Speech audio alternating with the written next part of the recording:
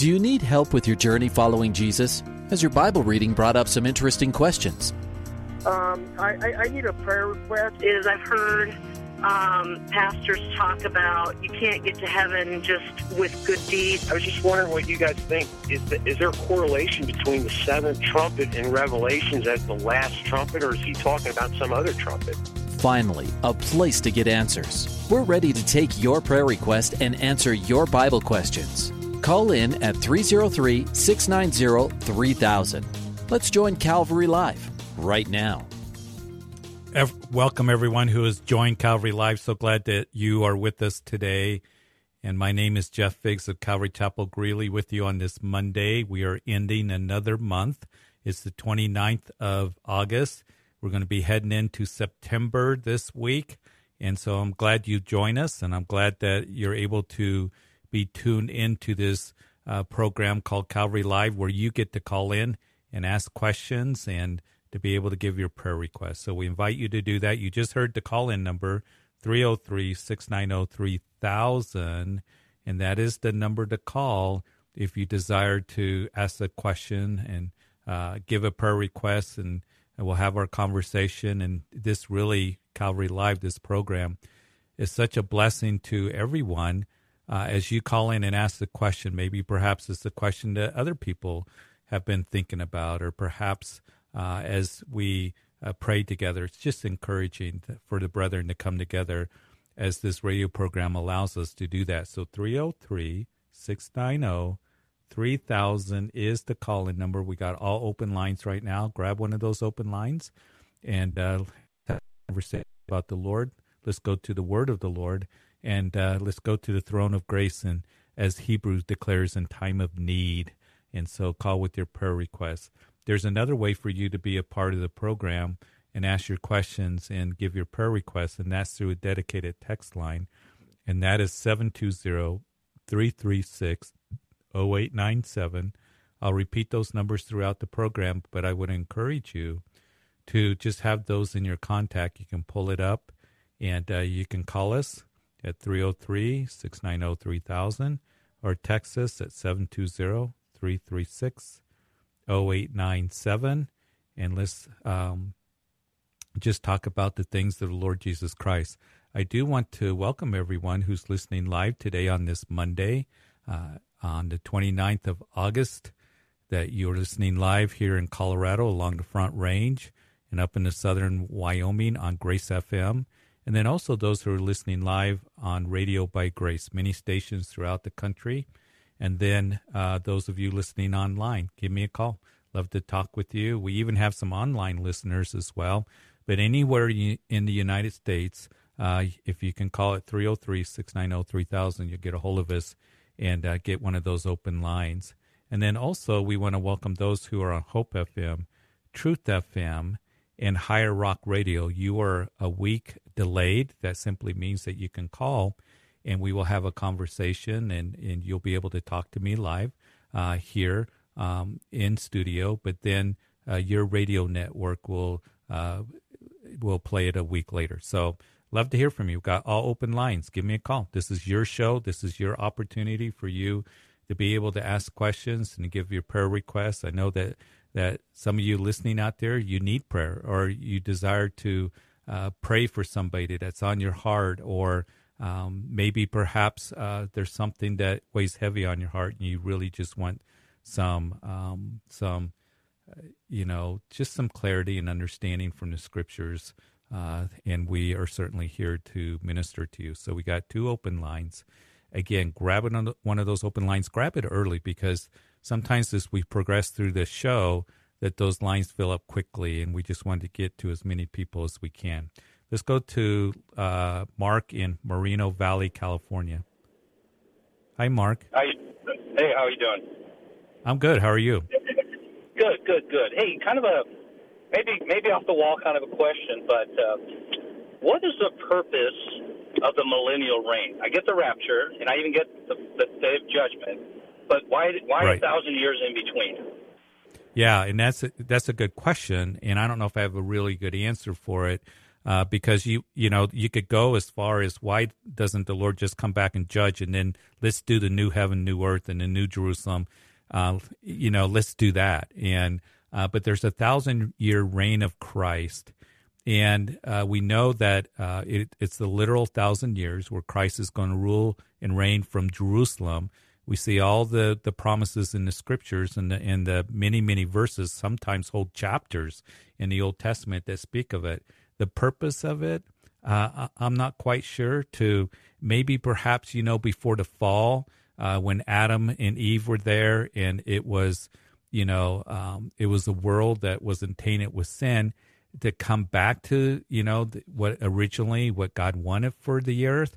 We do know that in the millennium reign that it will not be absent from total sin. There is going to be rebellion at the end of the millennium reign, but I don't have a real good answer, Mark. That's a good question. I don't think it's off the wall, but it's something that I haven't really considered for a long time, except to know that it's going to be glorious and it's going to be wonderful. So wish I had a better answer for you. Might refer people to? What's that? Any book references that you might refer people to on the millennial reign? Well, there's good books like Mark Hitchcock has got some books on the end. There's not any book that I can think of that talks specifically about the millennium reign, except in the timeline. But they may be out there.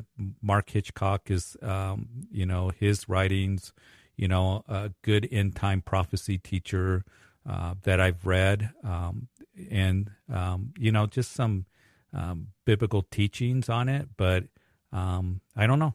I as I think about it now, I'm going to be thinking about it as I consider what it is that you're asking. So there is good references out there, but I don't know the purpose really of the millennial reign, except that Christ is going to come for 1,000 years and rule and reign.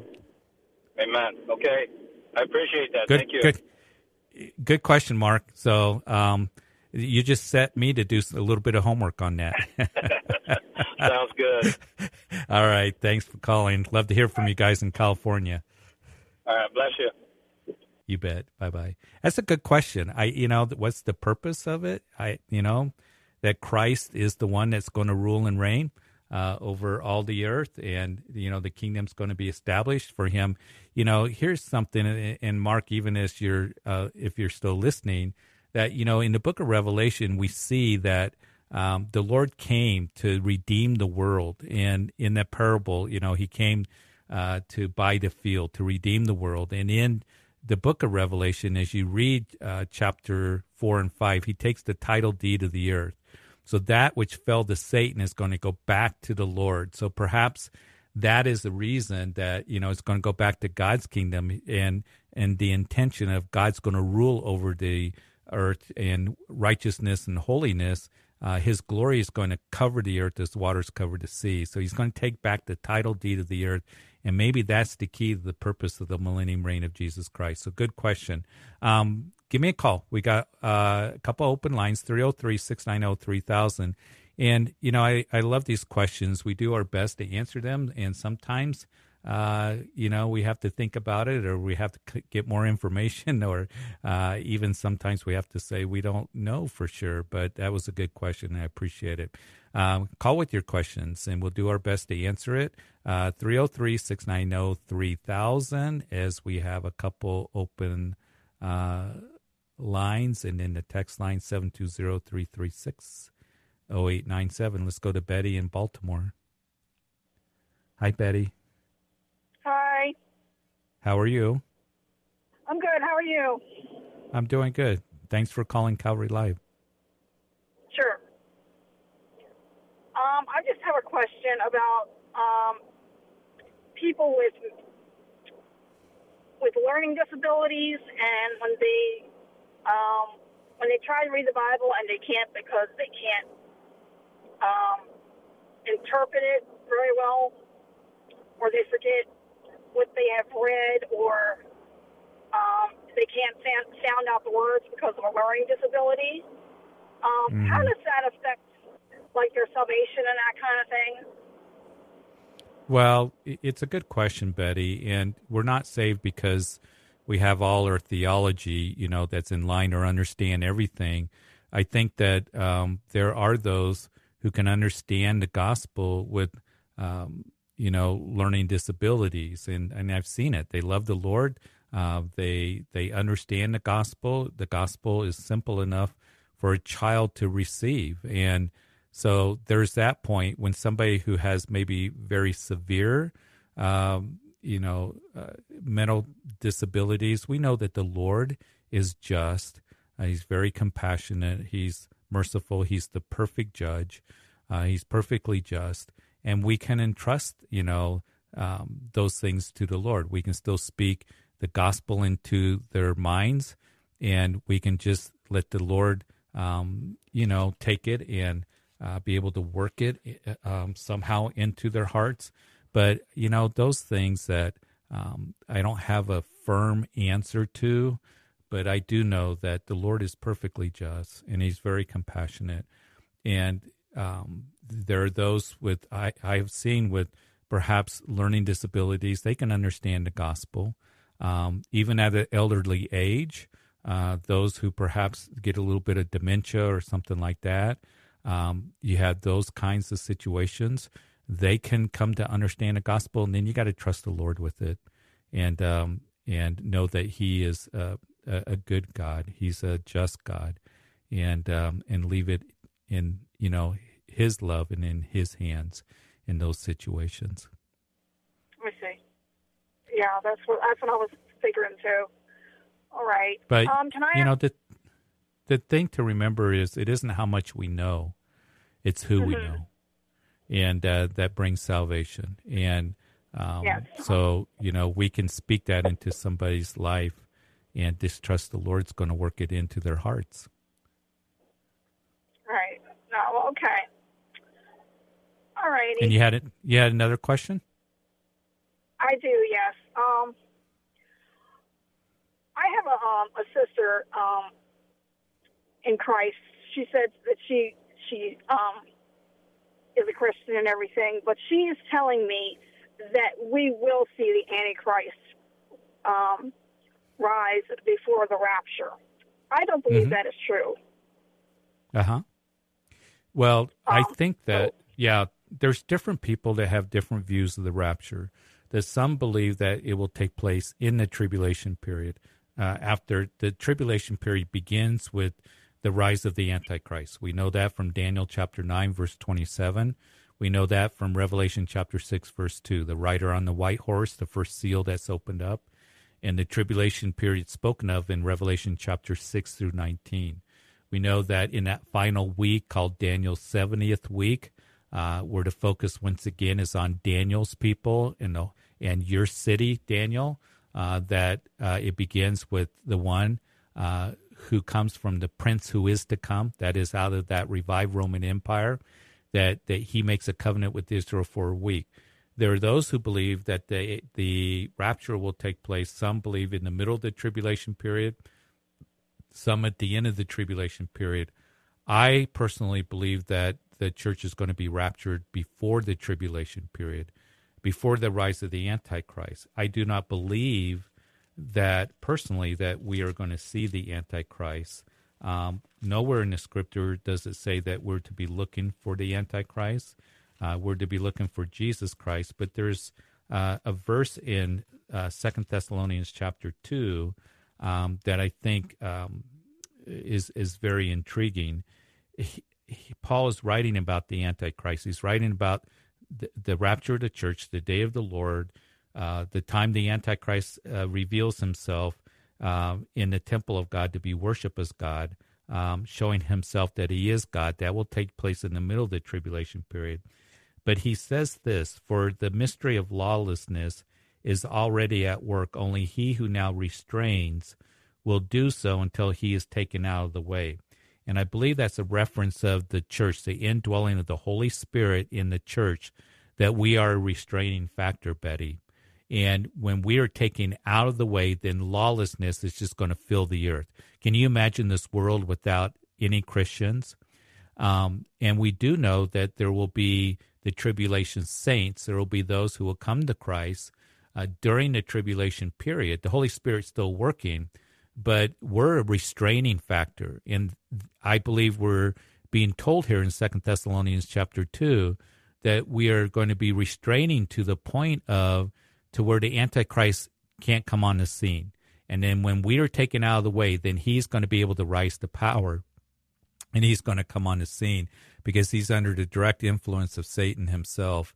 And so we're a restraining factor. So personally, because of the doctrine of imminent return that I see in the New Testament, Jesus says, I come when you're least expected.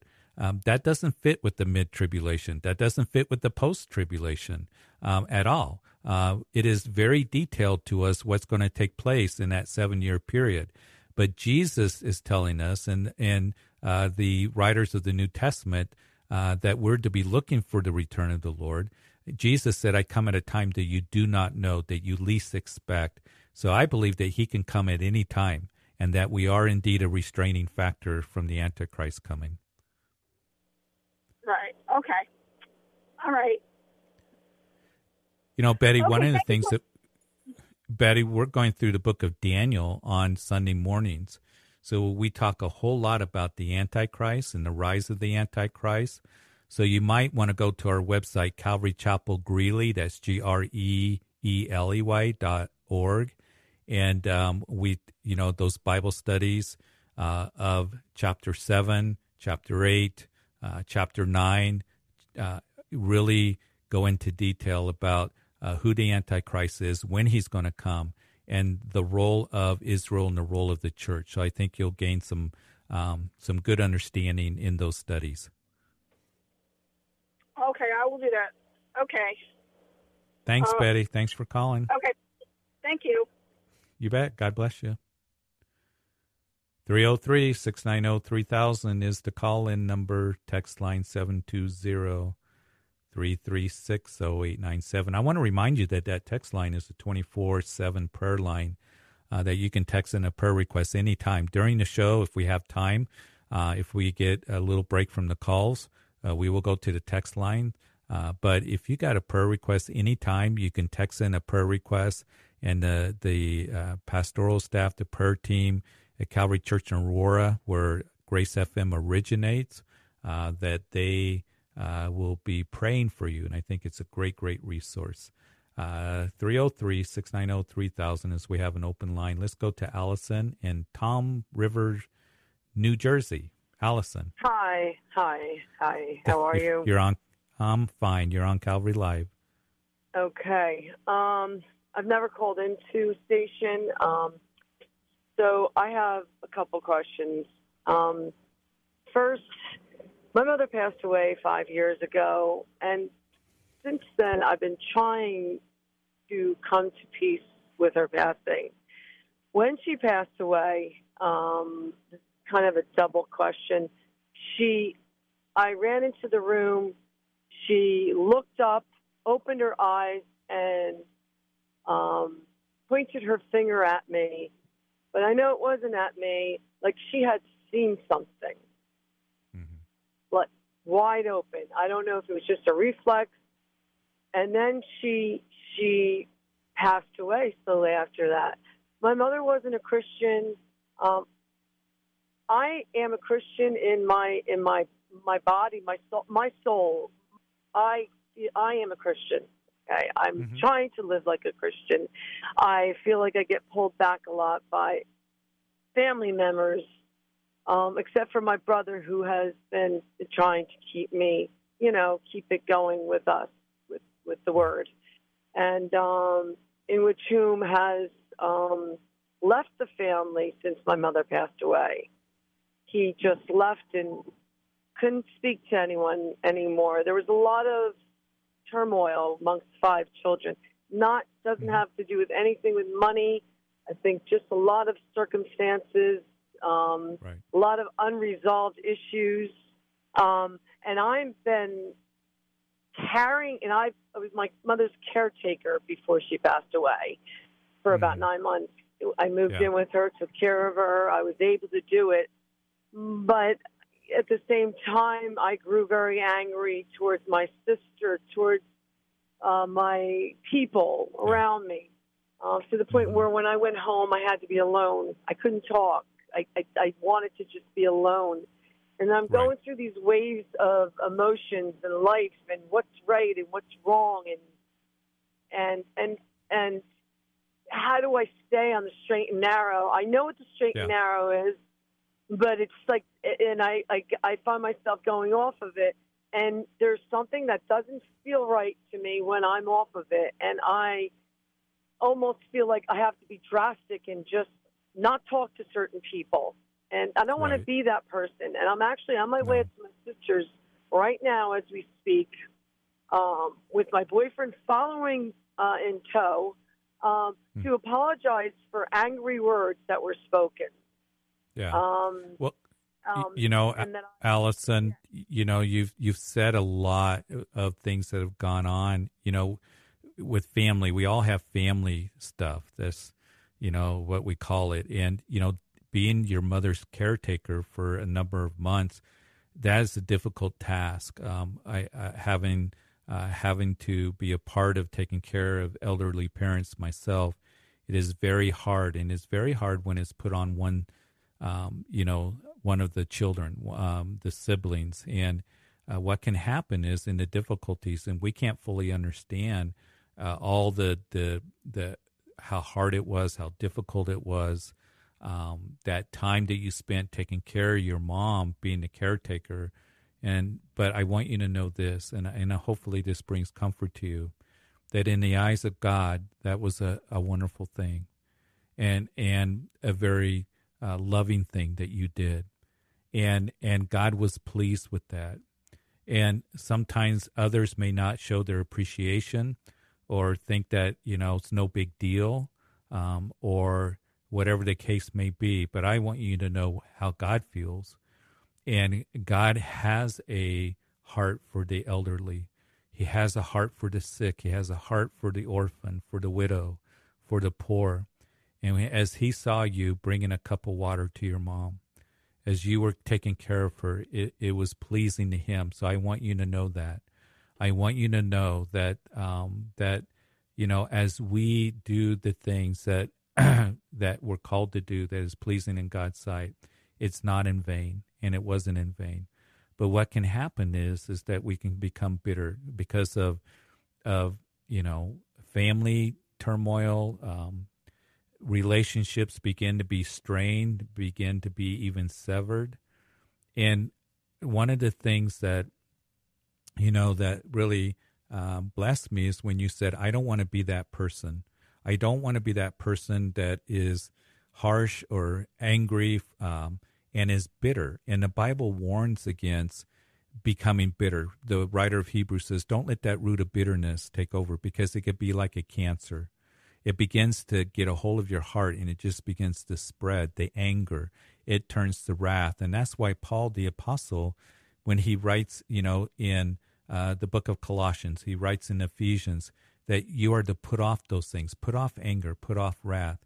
But what you're doing in this step that you're about ready to take, and going to your sister and to apologize and try to restore the relationship, I'm going to pray for you that God will bless that, and God wants to, and it will go a long ways in helping you get rid of that bitterness, because we don't want to have it. You don't want to be that person.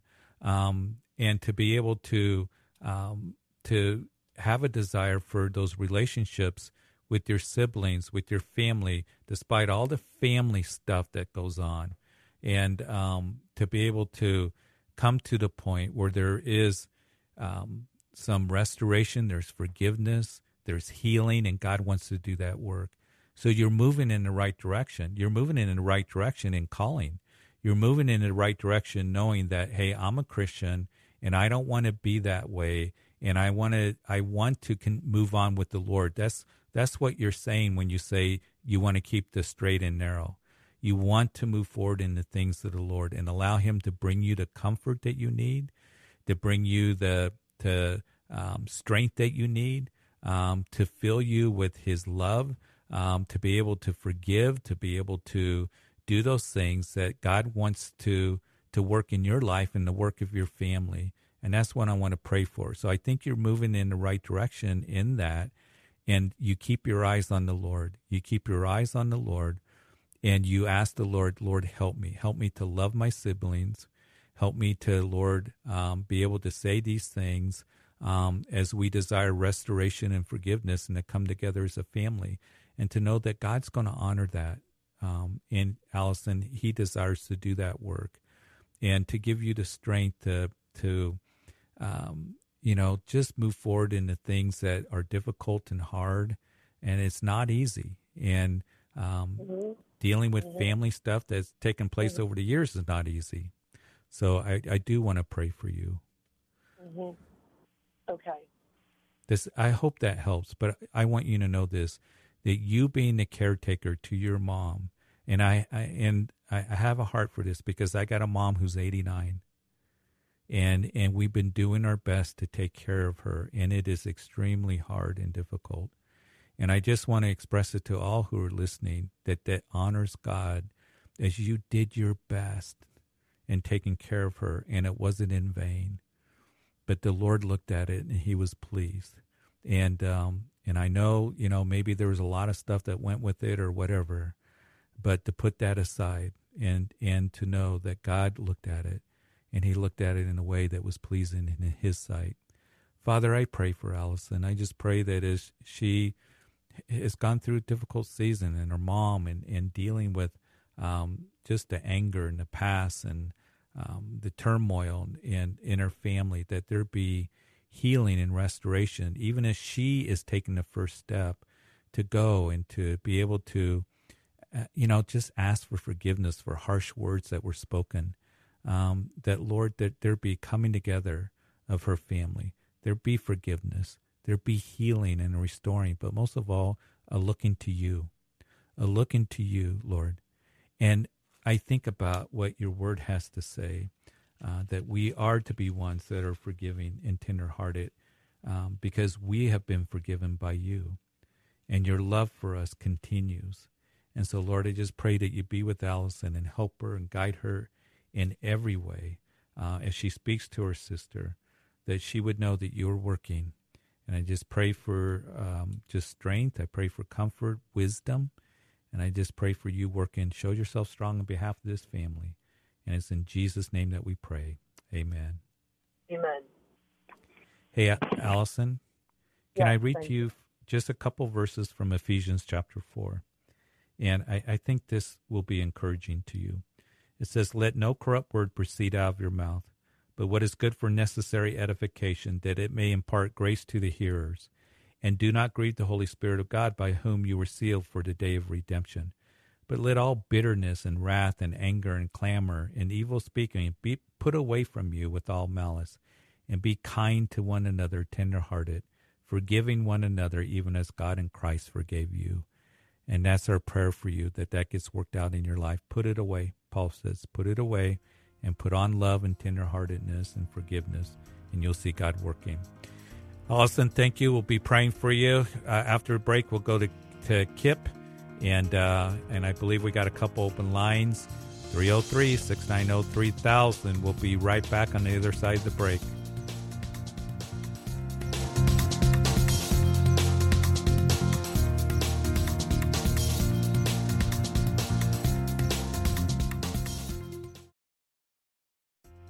Welcome back to Calvary Live. Give us a call at 303-690-3000 or text us at 720-336-0897. Let's join Calvary Live right now. Welcome back to the second half of Calvary Live. My name is Jeff Biggs of Calvary Chapel Greeley in northern Colorado with you on this Monday. This is the last few days of August, and we head into September this week. And summer, the traditional summer season is just about over. It went by so quickly. I pray that you had a blessed summer. We're going to be heading into the fall season, and kids are back in school, students back in the universities, and a lot that takes place as we head into the latter part of the year. And we just want to be here to bless you, to encourage you. So if you got any questions, you just heard those numbers. 303-690-3000 is the call-in number, and the text line 720-336-0897 that you can text a question or a prayer request. And so give me a call. We got a couple open lines. We're going to continue with the phone lines. Let's go to Kip in Cheyenne, Wyoming. Hey, Kip. Hey, Pastor Figs. How are you? I'm good. How are you? I'm good. Hey, I just wanted to say thank you for your sermons that you do. I listen to you on Under the Fig Tree, and just appreciate you guys and all the other pastors so much. Thank you. Thank you. So you had a call earlier in regards to the millennium. I got saved about 30 years ago. Felt a calling into the ministry, went to theology school. I'm now a contractor, so God had other plans. But the millennium is something that's always really confused me too. But what was really strange is right after that call, you had another call about the handicapped or the mentally disabled. I'm a father of a beautiful daughter who is 18 years old. Developmentally, she's at about 5 or 6. She's non-cognitive, means that she doesn't talk. And at her mental capabilities, she really does not understand right and wrong. She does not understand salvation, nor will she probably ever in her life expectancy. So I've wondered a huge part of my life on just how God does that when it comes to salvation. Because I know there's many things that the Bible doesn't specifically talk about, but we still come to the conclusion, such as the Trinity, such as the rapture, things that in totality we understand that God doesn't put his wrath on his own people. So we understand that the rapture is part of his plan. So we also know that God doesn't force anybody to do anything, that we all have our own free will, that we all get to decide what to do with our eternity. But my daughter doesn't really have that opportunity.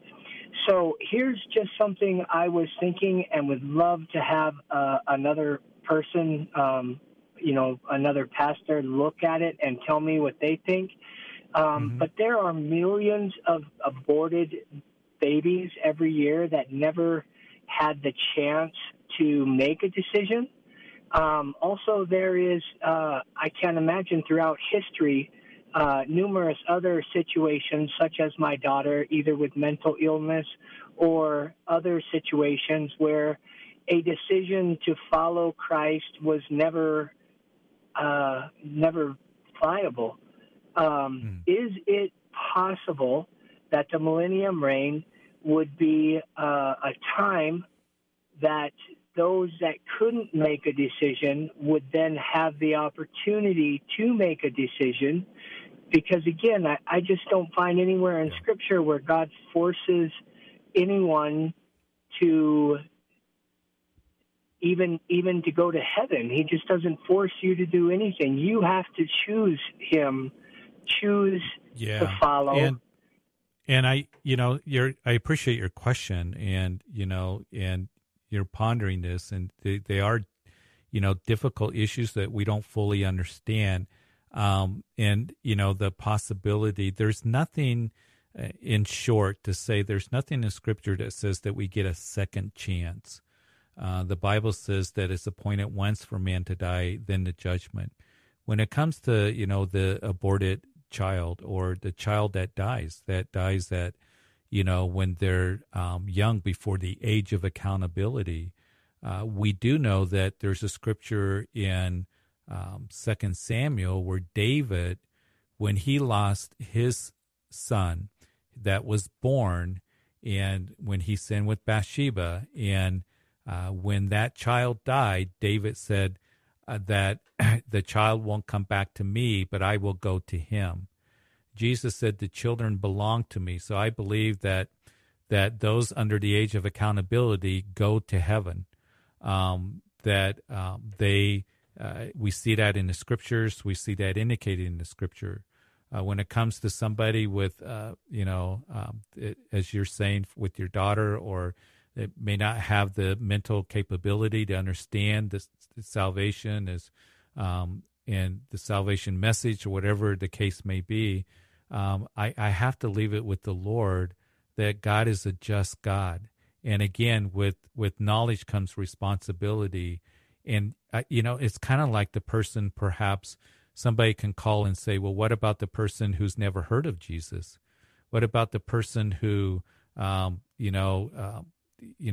tribes in Congo in Africa that never heard of Jesus Christ? What happens with them? I know that God is a just God, and I know that he's perfectly righteous, and I got to leave it to there. But there's nothing in the scriptures to me that indicates that there's a second chance or you get to come back. It's appointed once for man to die, and then the judgment is what the scripture says. And I got to leave it there, and I got to leave it there in the care of a holy God, a righteous God, and even in these difficult situations. And, one of the things, Kip, that I say over and over again, when I am looking at those things that I don't understand, and there are things that we don't understand, and you're touching on those, that I can fall back into things that we do understand. And that's what I got to fall back on. And so the indication is that those, babies, those below the age of accountability, now the debate comes, what is the age of accountability? I don't know. I don't have all the answers to that they go to heaven. And that's what David indicated when he answered about his, son that was born and died. And that brings great comfort. Jesus said the children belong to me, and to receive a child. And so that's where I'm going to leave it. That's where I've got to leave it, that he's perfectly just. And I know this, that he loves your daughter, and he loves her very much.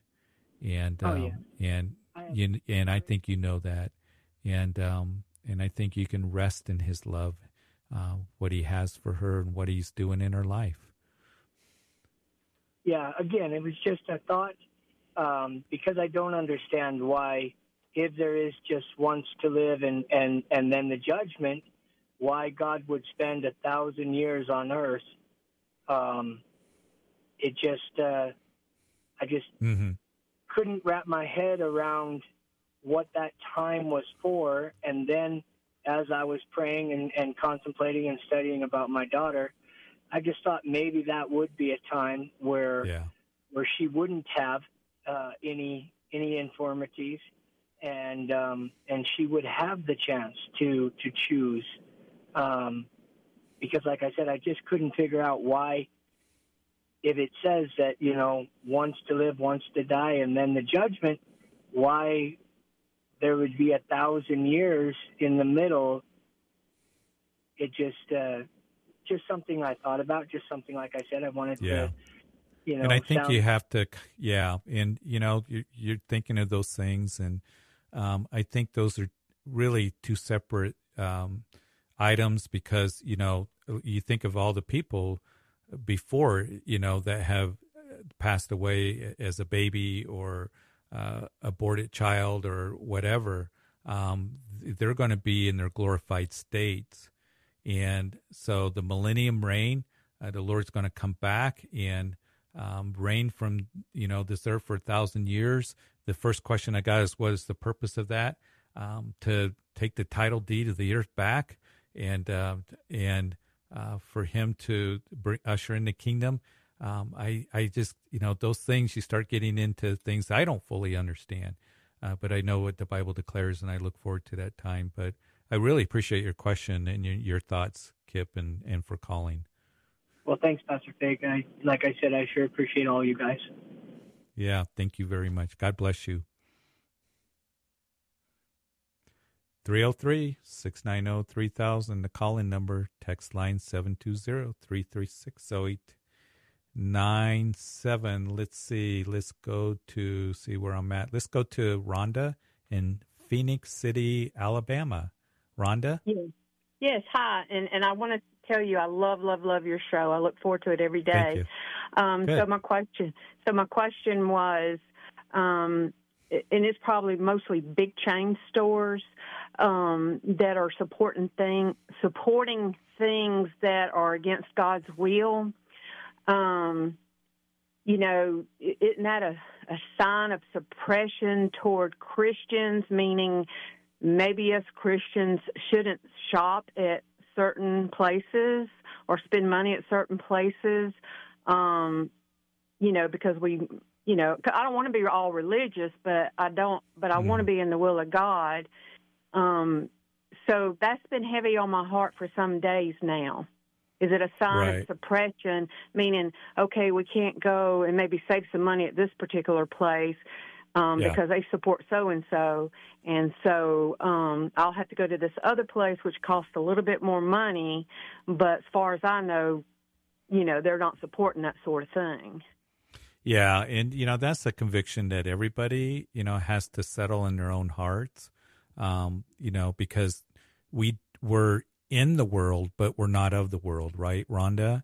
So being in the world, we have to shop, we have to,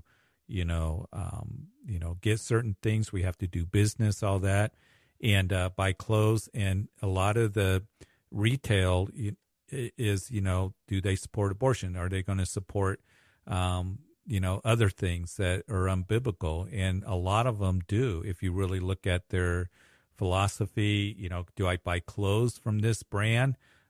Because, it's a conviction everybody has to have and has to answer for themselves and have a peace about. The grocery stores here, I haven't looked into it personally, but I wouldn't be surprised if the grocery store chains, if, they make that stand and or stand for, it's not just maybe for abortion for their employees, but it may be, homosexuality, those kinds of things that Christians wrestle with. And I think that's something to pray through. It's something that everybody has different convictions on. And as you said, not trying to be religious, but, I've shopped at stores, speaking for myself, in grocery stores that they have world philosophy. And that's where I need to get my groceries. That's where I need to go. If the Lord changes my conviction on that, here's the thing: we have liberty in Christ, and we want to please the Lord in what we do. But there are some who, if you can't support that business because of what they stand for, then you shouldn't. But others don't have that conviction, and so that's not a easy answer for those who are listening. But, I know that I've used businesses, I've gotten clothes from those who have worldly philosophy and philosophy that we don't believe in. And it's just hard. It's hard to maneuver around it sometimes, isn't it? It sure is. Well, I thank you for that. So yeah, it's just like you pray through it and see what the Lord tells you. And, I want to please the Lord with everything that I do, right? Right. But, sometimes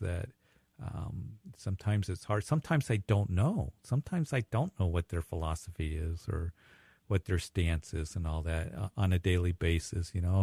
I need to stop and get some bread for my family. And I'm not always thinking about that. And so it's just something that I think every individual, every Christian really has to kind of wrestle through and think through and have their own convictions concerning that. Okay. It's still kind of a confusing thing, though, like you say, I guess to each individual. But I do appreciate, your opinion on it. Yeah, and it is. And, because it's becoming more worldly and it can be tough to maneuver. I mean, what about schools? Do you not send your kids to a public school? What about parents that have to, it goes on and it goes on and it goes on. Can you completely avoid it? I don't know if you can. So that's where it becomes difficult and it becomes hard, and it becomes a little tricky to maneuver through those things. And but I think the thing is we have a heart that desire to please the Lord and walk with the Lord in the things that we do. We may not do it perfectly, or I may not understand what this store stands for, or what this business stands for. I mean, you can go into a business, a restaurant that's family owned. Do you know about that family? Are they Christians? Do they believe those things? You're supporting the business. You see how it starts to become a slippery slope after a while, and it starts to become confusing. So, it's just what the Lord lays on your heart and the convictions that you have as you move forward in those areas. Right. Well, actually, as I listened to you, it came to my mind that we can't live in the fear, and that would be a form of doing that, I guess.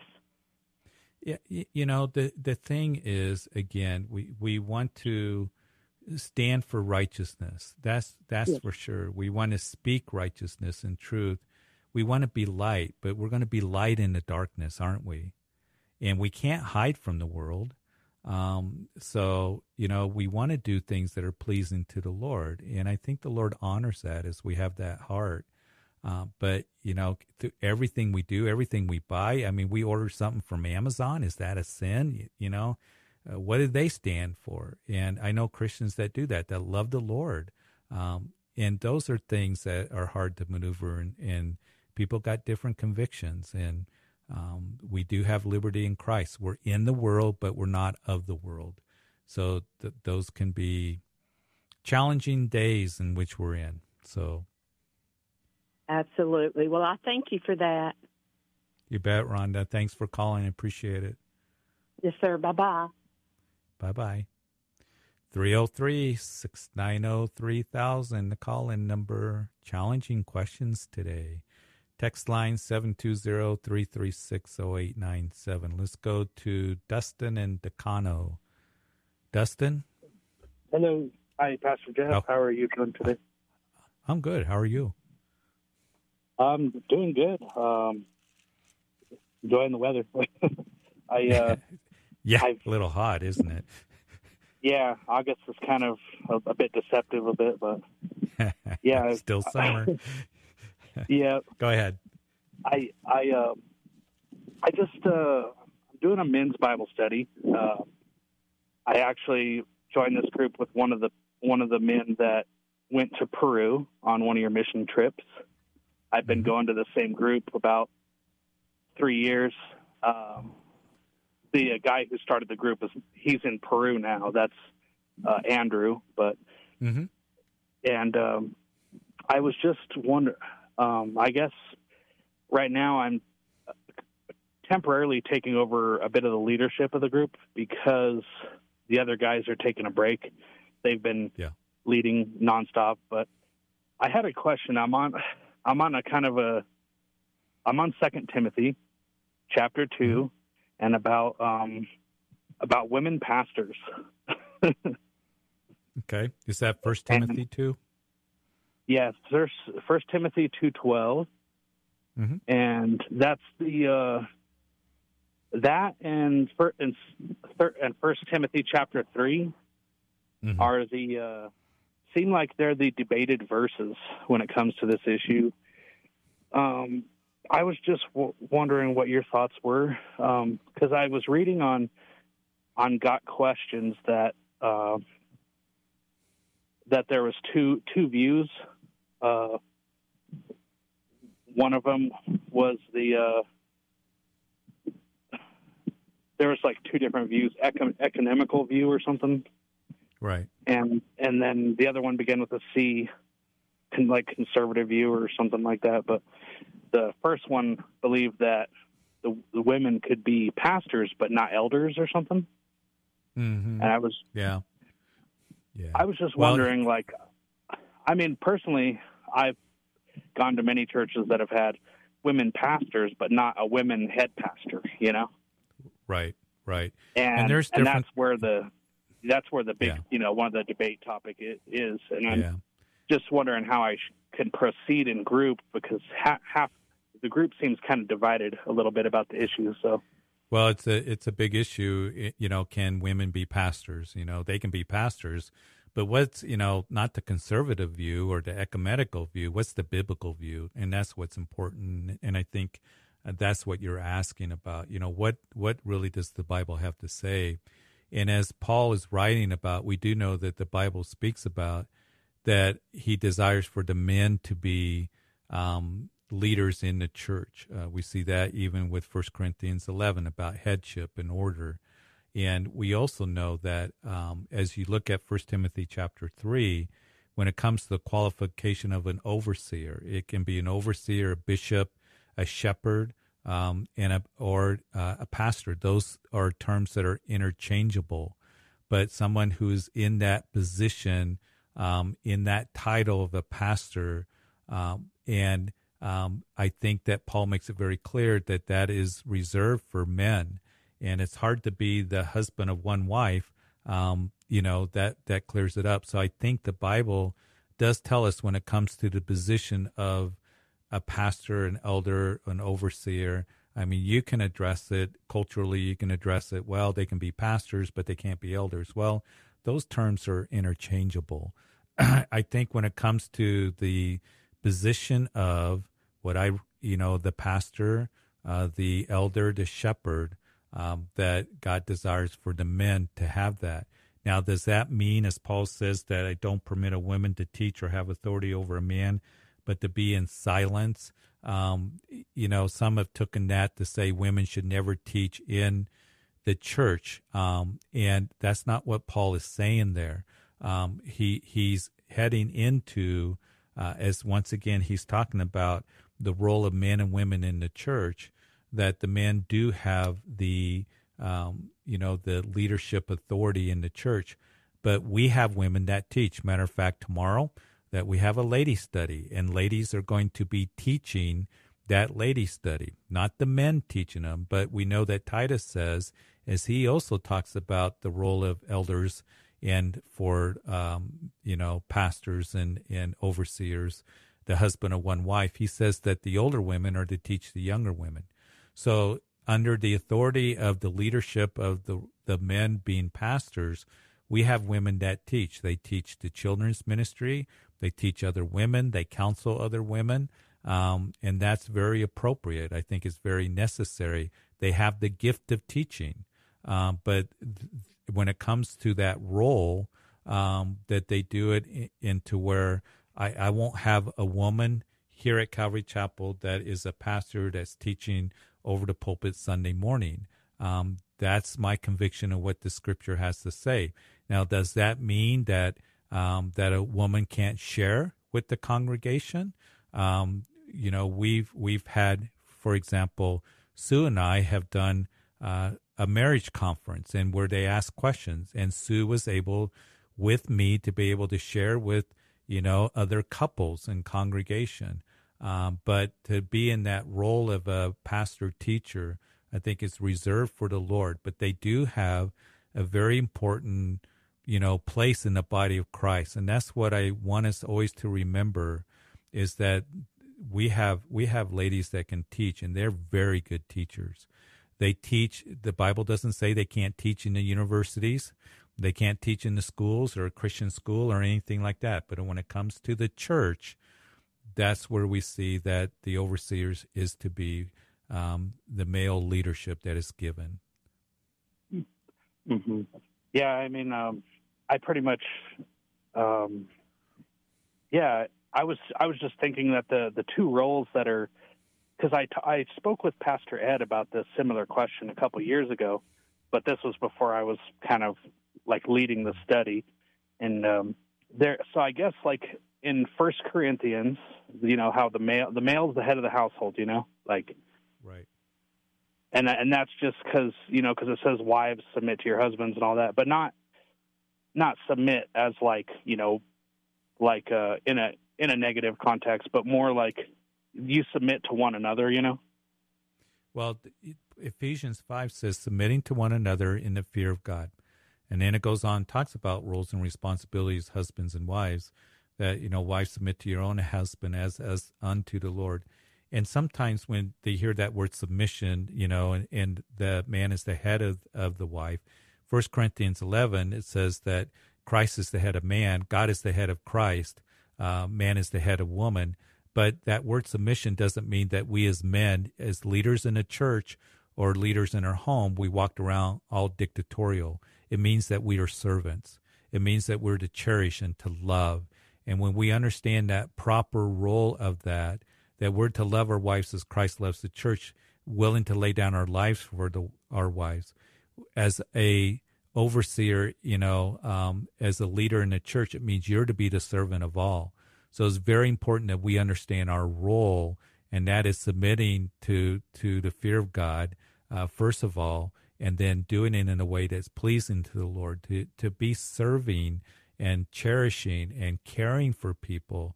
And submission, Christ, God is the head of Christ. Let me ask you this. Was Christ inferior to the Father?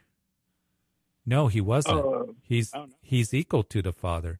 And as Philippians 2 says, that he became obedient and became a man and was obedient even to the death on the cross. His submission was in obedience and in humility. And that's, something but he wasn't inferior. It doesn't mean that others who serve in the church and have roles in different positions are inferior to me at all. It doesn't mean that at all. It just talks about that I have a responsibility and a role that I am to fulfill as a pastor and a teacher, and I believe he wants the men to do that. Definitely. Yeah. Well, yeah, thank you. I have a whole bunch more questions, but maybe I'll have to catch you in person. We'll be here all week, so give us a call. But you're asking a question that is a big debate in the church, and I've heard women that have the position of a teacher, and they've taught very well. But I go with what the Scripture has to say, and that's my conviction. And for our church here at Calvary Chapel, but they play a very important role. Very, very blessed by the women who serve here. So, hey, God bless you. Thanks. Appreciate everybody that called. Tough questions today. Good questions. Keep reading your Bible. Be back tomorrow at the same time at Calvary Live. God bless you, and everybody have a great evening. You've been listening to Calvary Live. Tune in next time for prayer and God's Word.